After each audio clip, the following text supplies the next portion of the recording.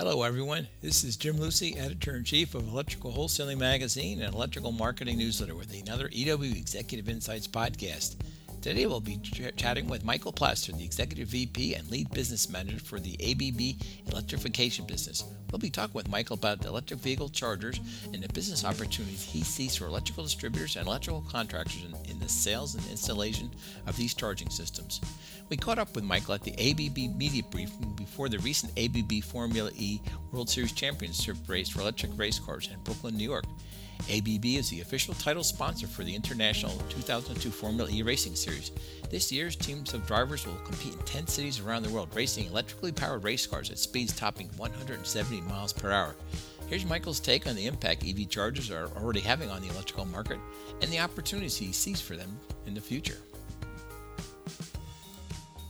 Certainly on the, let's say, more of the residential commercial is where the entry point is for our electrical distributors. Mm-hmm. And then depending on what services they offer, they get into the more, we'll call it higher power chargers. Mm-hmm. Our I'd say process or strategy in that market is we support our distributors in that, because it's a portfolio that obviously is a need in the market, but it also pulls through the rest of that electrical infrastructure. So if you think about it, if I'm an electrical distributor and I get in on the charging network at a commercial building, I'm probably going to get in on the switchboard that's needed to support that, panel boards, all the, we'll call it bulk materials when you think of conduit fitting. So it's a driver of everything back to the grid, and our distributors play perfectly. Yeah.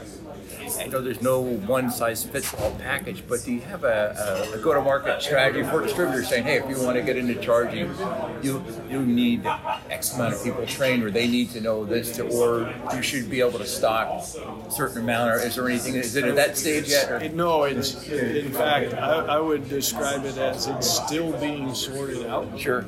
Yeah. And even as I look at where the investments have come in EV chargers, you've got utilities that are looking to get in it. You have contractors that are looking to get in. Of course, you have the developers like Electrify America already in it. So it's still being defined.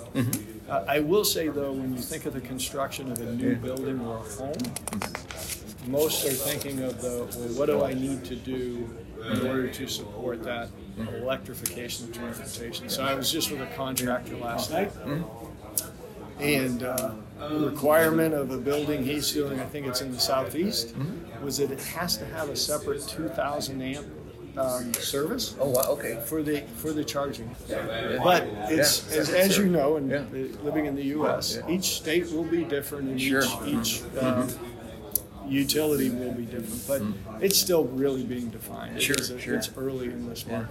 You've got this huge, broad portfolio of products, and you have EVs, and I think people at this point see it's the future. It's got kind of a buzz to it. Yeah, for having been in this industry a while, it's as exciting a time as I've ever seen. Sure. And I actually get excited about the switchgear boards. But the reason is this electrification of transportation, like my colleagues talked about. You get into ports, you're going to need a substation there. Yep. We talk about this high charging network along highways. You have to have a substation. Right? This is not. It's not just one piece. It's all about that grid to charge. It fits into the whole piece. Yeah. And when you think of just the whole electrical distribution side of things, it's a bright time for distributors too, because on the supply chain side, we need that local expertise and that local inventory.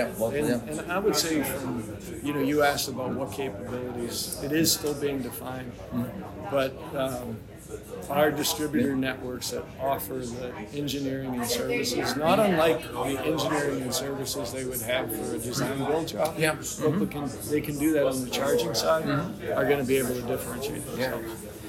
I should know this, but on the contracting side, any specific, any co-regulations they have to be aware of? And I guess that gets into the local electrical inspectors. Are there things you they have to become more aware of it than maybe some are. Yeah.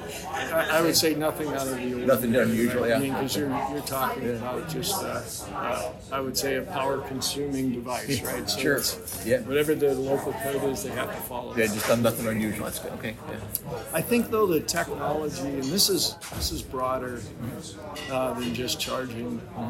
When I talked about the digitization of these electromechanical devices, there is a different skill set. And our electrical contractors, our distributors, our own employees have to be able to not only understand we'll call it the power side of the engineering, but also, I would say now, the software and interface side. Yeah, that makes sense. Yeah, sure. And it's actually it's if you understand the power side and I'd say the energy distribution side, that software and interface and networking actually makes it easier. Sure. Understand how to do it. And I mentioned the substation at a utility. The fact that you can see your whole energy profile at a substation remotely and control it safely if you want just makes it better for those power engineers that don't have to go, I wonder what's wrong with that substation and I hope we have the right equipment when we get out there.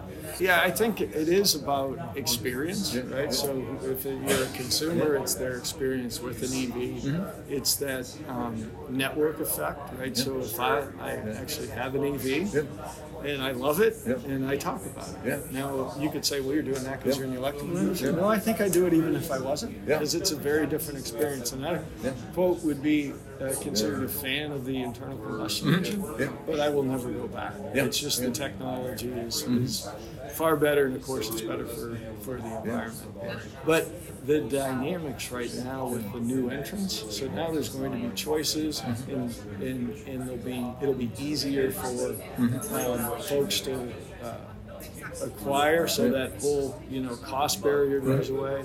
And then we've heard about the range anxiety. Well, that range is just going to go up. So all of that is going to cause this adoption rate to go up. And I think sometimes that whole ranging, I mean, for the general consumer, how many of them are driving, I think that kind of gets overplayed at times. For the general, how many are driving 200, 300 miles a day? I mean, in a commercial vehicle for sure, but average home owner, if they're going to and from work and running errands around town, and if they can charge at home, I can tell you my own experience. I charge at home. Yeah. But I live in the Charlotte area. My longest commute is to the airport and back. And oh, by the way, they charge it for free at the airport with where I park. Now, I'm sure that free will go away. But you're right. It's not. I will say, though, and I'm thinking of my own behavior. If I'm going up to Raleigh, so that's 170 miles from my house, and the range of my vehicle is around 250. All right, so if I'm taking my car, I need to charge it. And I'm thinking, well, what would be ideal? What would be ideal is to have a charger either at our office, which obviously we do, or the hotel I'm staying at. So it ends up becomes this behavior piece. But when I think of where our industry will be going in the next 5 to 10 years, it's one of the better segments to be in. Sure. I was curious on the whole, on this sponsorship for this race. Are you finding the visibility of it percolating down into with distributors and contractors that they see that there must be kind of a fun thing to see how that's especially over the years. The first year, it's what is this? What's that all about? And I think you probably have heard that the first years it was 2 cars. Because the battery technology wasn't good enough to get through the whole race, and now you have 1 car that goes faster because the technology is advanced so much. And I think what it points to is these kinds of investments in a high performance electric vehicle, they translate into the vehicles that will end up driving. Just like the internal combustion engine, when race cars translate into the cars that end up driving. And then, of course, it really does point to the electrification of everything. Just in general, you must be learning a lot when you're testing cars out of the lab and the test drive, when you're really right on the, really putting it, pushing them a bit on something like this. Yeah, it has to, because the weight's different, right? It's a heavier vehicle. Less moving parts, though, a lot less moving parts.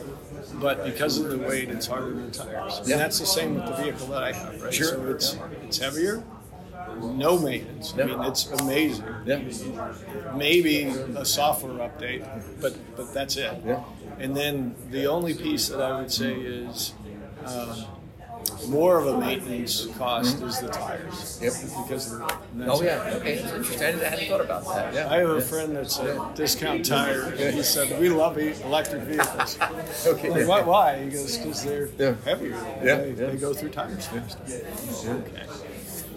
I was thinking about marketing and how people, market to distributors. And going back some years when there was a lot of electrical companies sponsoring NASCAR. That was a big. That was a whole. I was at Square D when that was. With Kenny Wallace and exactly. with the big. But it was interesting. I mean, just from a pure marketing thing, it was interesting to see how people. I know the companies had all done their research and said, "Geez, we have a lot of our audience that loves NASCAR and contractors." And they'd have the demo in a local market when they could. They have the demo vehicles out and all. But this is even so for us. It's even it's much more connected. Like back then, it was great, right? I was with a different company, but now it's much more connected because we are a leader in the charging space, right? And so the whole EV charging space.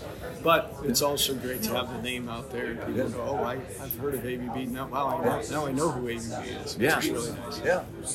No, that's good. No, I'm very fascinated by it. I'm very curious. Everything that's coming, new cars coming out. The new with all the the Rivian, the Ford F-150 truck. One of the women was doing the photographer video. She just got her. She somehow got an F-150. Just absolutely loves it. She is the lightning. Yeah, she actually loves it. She said the torque, the towing, and that's the beauty of it. When you have 3 years from now, who knows how many choices we're going to have, and that's going to make entry points easier and choices, depending on what you're looking for and what your behavior is. Because I'm very interested in pickup trucks. I think because we have a F-150 that my son drives. And, we never do very many miles on it at all. And not that we haul a lot, but it's certain that the torque is there. We need it to be. So I think that's going to be, it obviously is for Ford and others, that's going to be a huge high demand. I hope you enjoyed our chat with ABB's Michael Plaster on business opportunities that EV charge equipment now offers electrical distributors and electrical contractors. Please check out our other EW Executive Insight podcasts on www.ewweb.com or wherever else you download your podcasts.